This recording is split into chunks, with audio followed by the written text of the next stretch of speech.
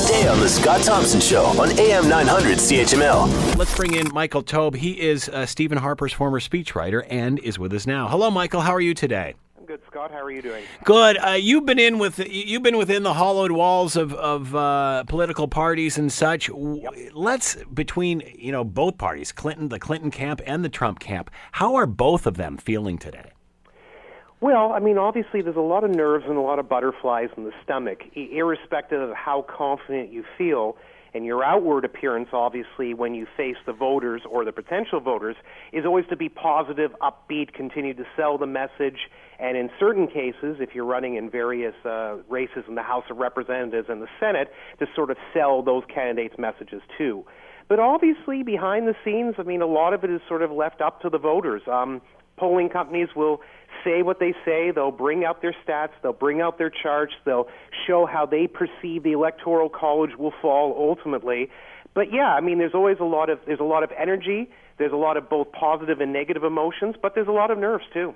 And no one can answer this question either, but is this situation more predictable than we think? Because again, nobody ever thought that it would get to the point that it is now. A nomination, let alone a race to the White House. Talking, of course, of Trump.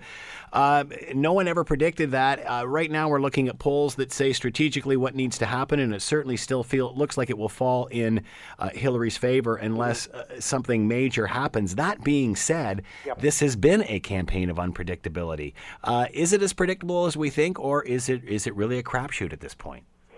Certain parts are a crapshoot. I tend to agree, although I'm not pleased with it, I do tend to agree with conventional wisdom that Hillary Clinton will win both the popular vote and the Electoral College. The way I differ from a lot of different polls and a lot of different companies is I think it's actually going to be quite close. Not the closest election in U.S. presidential history. I mean, we're not talking about a race similar to, say, Kennedy-Nixon in 1960 or Bush-Gore in 2000.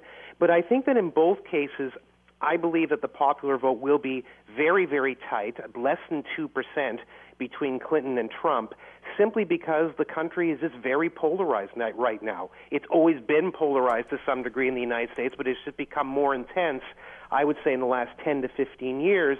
And certainly in this past election cycle of 18 months, it is really, really ramped up. So I think that's going to be very, very close. I also think that the Electoral College will be close, too. I do not see anybody now getting over 300 electoral votes. The threshold that you need is to earn 270 electoral votes across the country out of a possible 538. At one point, it certainly looked like Hillary Clinton, we're talking maybe about 2 months ago, it looked like for certainty that she would at least get, at the very base, maybe somewhere in the neighborhood of 305 to 320, and maybe even much higher than that. But because of what's happened in the last little while, including the, shall we say, 8 to 10 day FBI announcement where that they claimed that they were reinvestigating Hillary Clinton's emails, and then within about 8 days sort of came back and said that the conclusion they had reached earlier in July when they had examined all of them was still the same now. I think that obviously shifted the momentum quite a bit. It certainly geared a lot of independent voters, which make up, give or take, 10 or 12% of the electorate. It probably pushed them, certainly a lot of them, into Trump's camp for a while. And while some of them will certainly come out, I think there's enough doubt in the air based on what has happened here that it became a much closer election, or if you want to put it another way, as close as an election that people thought it would be several months ago. So I think that's where things stand right now.